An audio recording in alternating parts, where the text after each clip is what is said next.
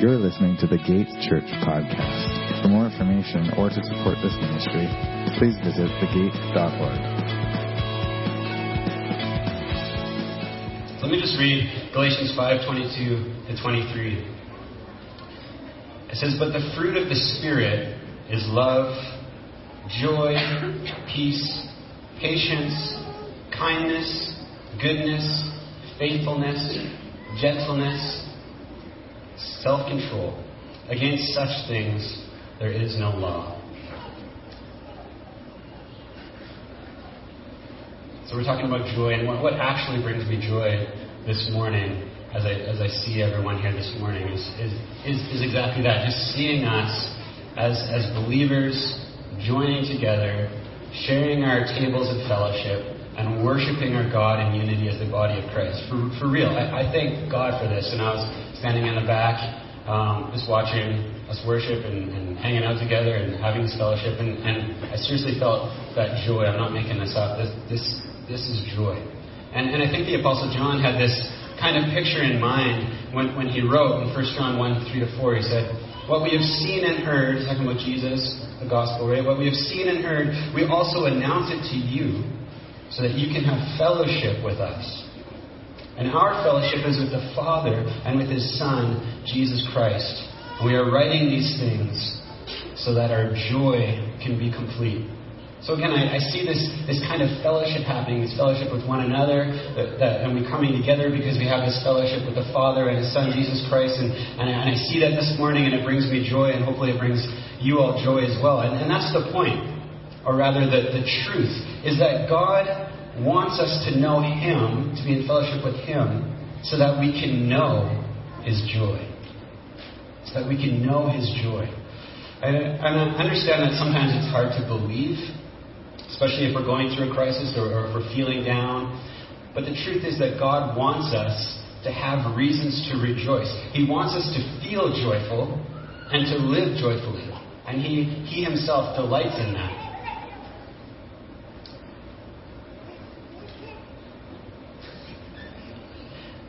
I love the children running around. I don't really care, so don't be embarrassed.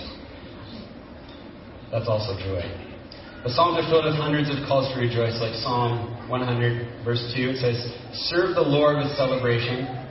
Again, we saw everyone serving over there, serving with joy. Let's give them another round of applause. I know we got to do that.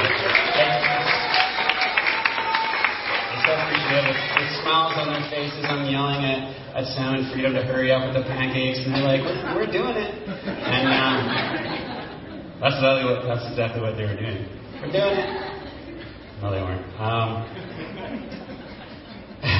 So serve the Lord with celebration. And it says, "Come before Him with shouts of joy."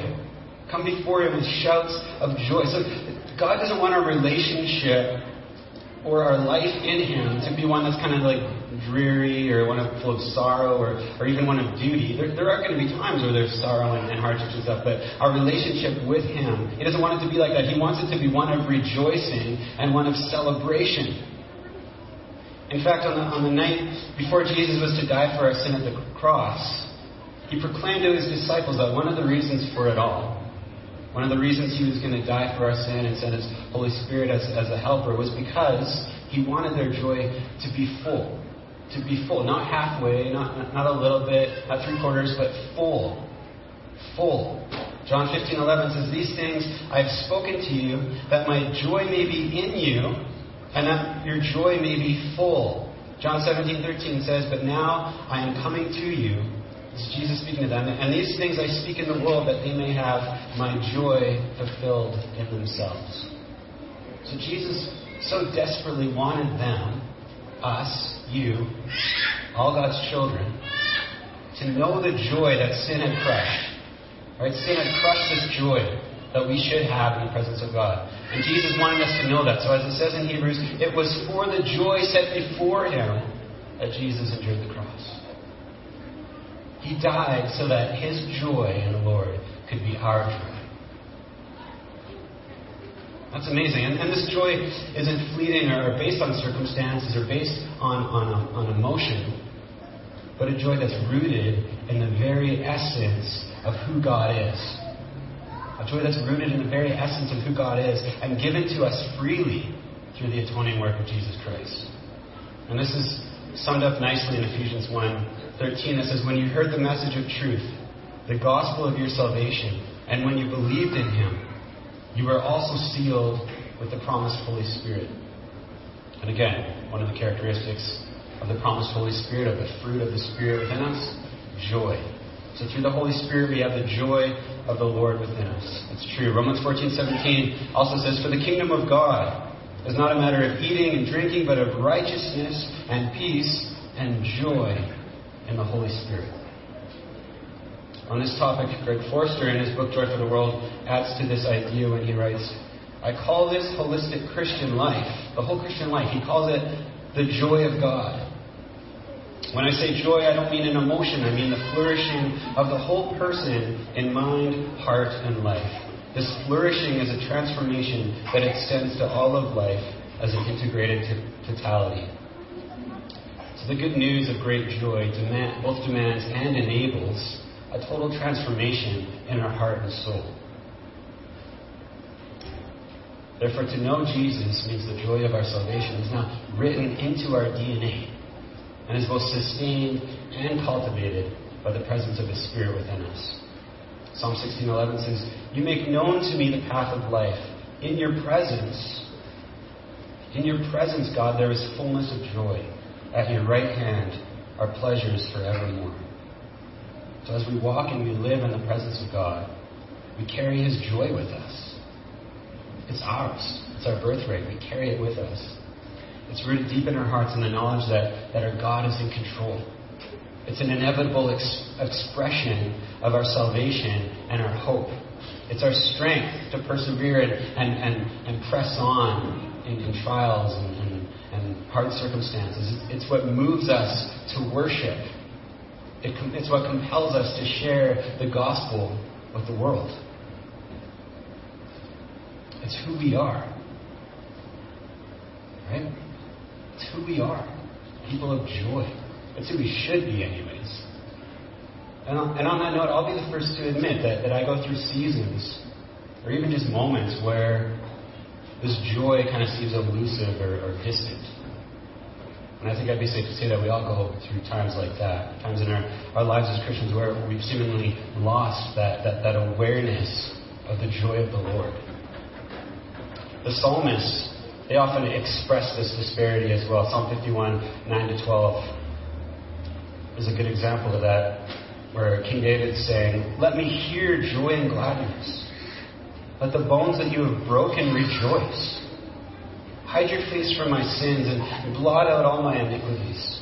Create in me a clean heart, O God, and renew a right spirit within me. Cast me not away from your presence, and take not your Holy Spirit from me, but restore to me the joy of your salvation, and uphold me with a willing spirit. So King David's expressing that joylessness here that I think we all sometimes can feel. We all go through seasons like that. But compounding the issue, and I think we can relate to this, compounding the issue for King David is that he's known the joy, right? He's known the exuberant and wonderful joy of salvation in the presence of God. And so the absence of this joy has created a deeper longing in him than if he hadn't even known it at all. So he wants to know it again. He wants to experience that joy again and God's presence again. And he's got the correct diagnosis here. He knows the problem. Right? So he's coming before God with a repentant attitude. He knows the problem. He knows his sin has stripped him of his joy. And so he prays for the solution. He asks for his sin to be forgiven and for his heart to be cleansed and renewed by God. Again, and we get both of those things freely through Jesus by His grace. Our sin forgiven, we're reconciled to God through Jesus. We get those things. We get this joy. We have access to that joy freely. But I think sometimes we forget this, that we have this joy, right? And like I said, I'll be the first to admit that sometimes I forget it. Whether it's due to difficult circumstances, or whether it's due to sins like envy or idolatry, or if we're trying to find joy elsewhere. When we're doing that, what we're doing is basically we're forgetting that we've been given the very essence of the joy of God. Listen to this quote that I found online. It says, true joy is found only in Jesus. You can look up John 15:11 for that. If we look for God's work and gifts in our lives, we will always have joy. If we look for God's work and gifts in our lives, we will always have joy. But if we get caught up in temporary hardships and worldly desires, our joy will be fleeting and weak. Even in hardship, our joy remains because it depends on God and His promises. And the ransom of the Lord shall return and come to Zion with singing. Everlasting joy shall be upon their heads. They shall obtain gladness and joy, and sorrow and sighing shall flee away. I like how they call it sorrow and sighing. Sometimes I walk around in self-pity, like just sighing all the time. My wife doesn't like it. I'll talk about that later. But I really like this part of the quote. That as Christians, it says, as Christians, we should look for God's work. We should see God's work and His gifts in our lives. We should look for it. Pay attention to it. Because this is how we stir up our joy. This is how we remind ourselves of the joy that we have. Right? And we often see this attitude in the New Testament letters. We read how the apostles are writing to these churches, right? And they often are thanking God and rejoicing God when they hear of how He's working in the churches and how they're advancing the gospel together. And so seeing them just working together and seeing how God's working and seeing how God's blessing them, that this brings the apostles joy. It brings them joy as they see God at work. In the Old Testament, God often told His people as well to build altars and also send His prophets as a reminder. And these things were reminders of what God had done, what God is doing, and what God will continue to do. And He wanted them to be reminded of these things so that they wouldn't forget the joy and thankfulness and trust that they should have for God. So they don't forget that God is at work in their lives. And as humans, I think we definitely need these reminders because we're pretty forgetful, right? We're pretty forgetful. Yet even with those reminders, if you read through the Old Testament over and over again, even with those reminders, God's people constantly forgot. They turned from God, turned to sin, and then subsequently lost their joy in the process. Pastor Stephen Lee calls this spiritual amnesia. When we forget about the joy of our salvation and the blessings God has given us, when we forget about the hope that we have and the promises of God for us. And there's a lot of different reasons for that. Like I said, maybe it's because we're looking to other things to try and find joy. Or maybe we're stuck dwelling on and grumbling about the negative things that are happening in our lives, or the things that we want but we don't have, right? Or we're letting our problems or trials stir up frustration or bitterness or sorrow, instead of trusting in God in the midst of it, and as it says in James, counting it all joy when we face various trials, knowing that God will work through it. And this is my problem, I'll admit. And I'm in my head a lot. I don't know if some of you are in your head a lot, but I'm in my head a lot, which isn't always a good thing, because I have a tendency to focus on and become overwhelmed by issues and problems or regrets. That's why I have no hair. Right? I'm always stressing out about these things, and there's no joy in that, right? But for example, a couple of weeks ago, my soccer team, I'm on a soccer team over 30, because I'm old now. Anyways, we played we had a soccer game. We won 3-1. I scored a goal that game. Yeah, and that's all I wanted to say. No, just kidding.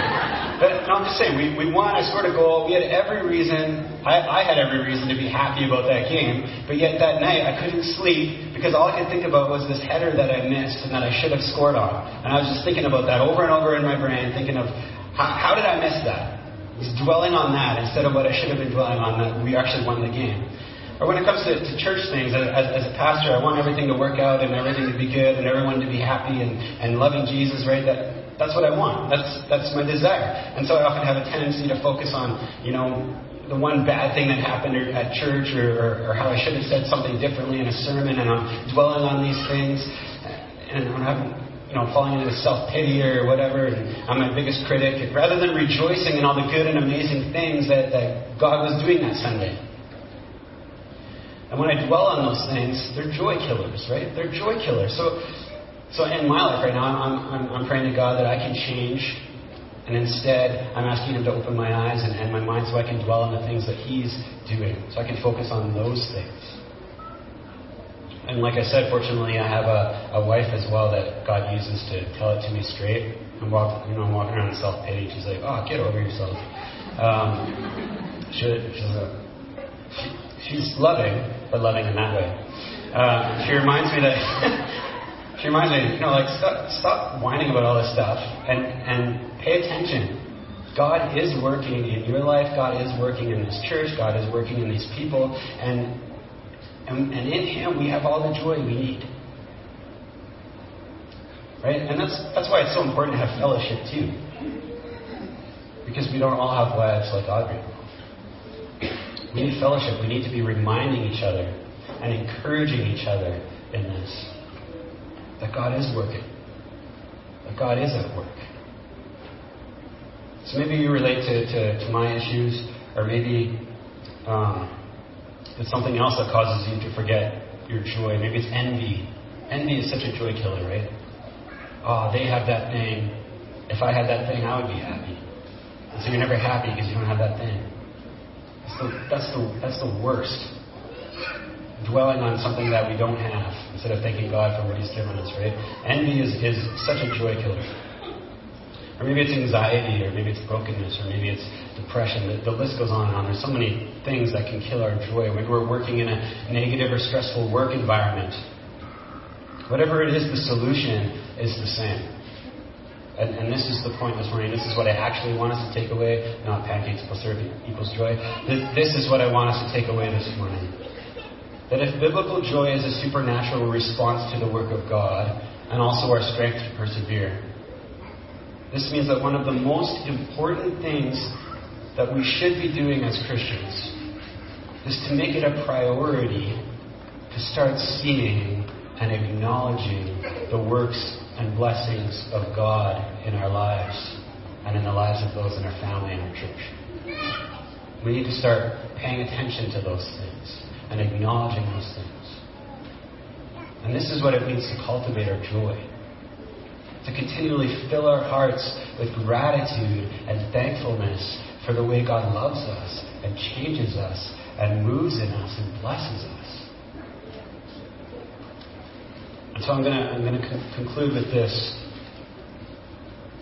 If we're not feeling the joy of the Lord this morning, or in the same vein, if we want to grow in the joy of the Lord and expressing that joy in our worship, in our places of work, in our relationships, in our evangelism, in our lives, then do this. Daily remind yourselves. Daily meditate on what Jesus has done for you. Daily meditate and remind yourselves about what Jesus has done for you. Remind yourselves, and especially remind one another, of the joy of our salvation, the grace we've been freely given, of the future hope that we have. That God is faithful, that God is just, that God is merciful. So instead of dwelling on our frustrations, or the things that we want, or the problems that we're facing, we don't forget those things. We don't ignore those things. We don't dwell on them. Instead, stir up your hearts in thankfulness for what we've already been given, and for what God is currently doing in your lives and in the lives of those in your family and church. Let's be intentional. Let's be intentional. I can't even say it. Let's be intentional about seeing the works of God. Psalm 66 verse 5 says, "Come and see what God has done. He is awesome in His deeds towards the children of man." Come and see. Let's pay attention to who God is and what He's doing. And in this way then, by the power of the Holy Spirit, as we have this perspective, we'll be able to do this. In fact, it's the only natural response. Philippians 4 verse 4. "Rejoice in the Lord always." Again, I say rejoice. Let's pray. Heavenly Father, I thank You so much for who You are.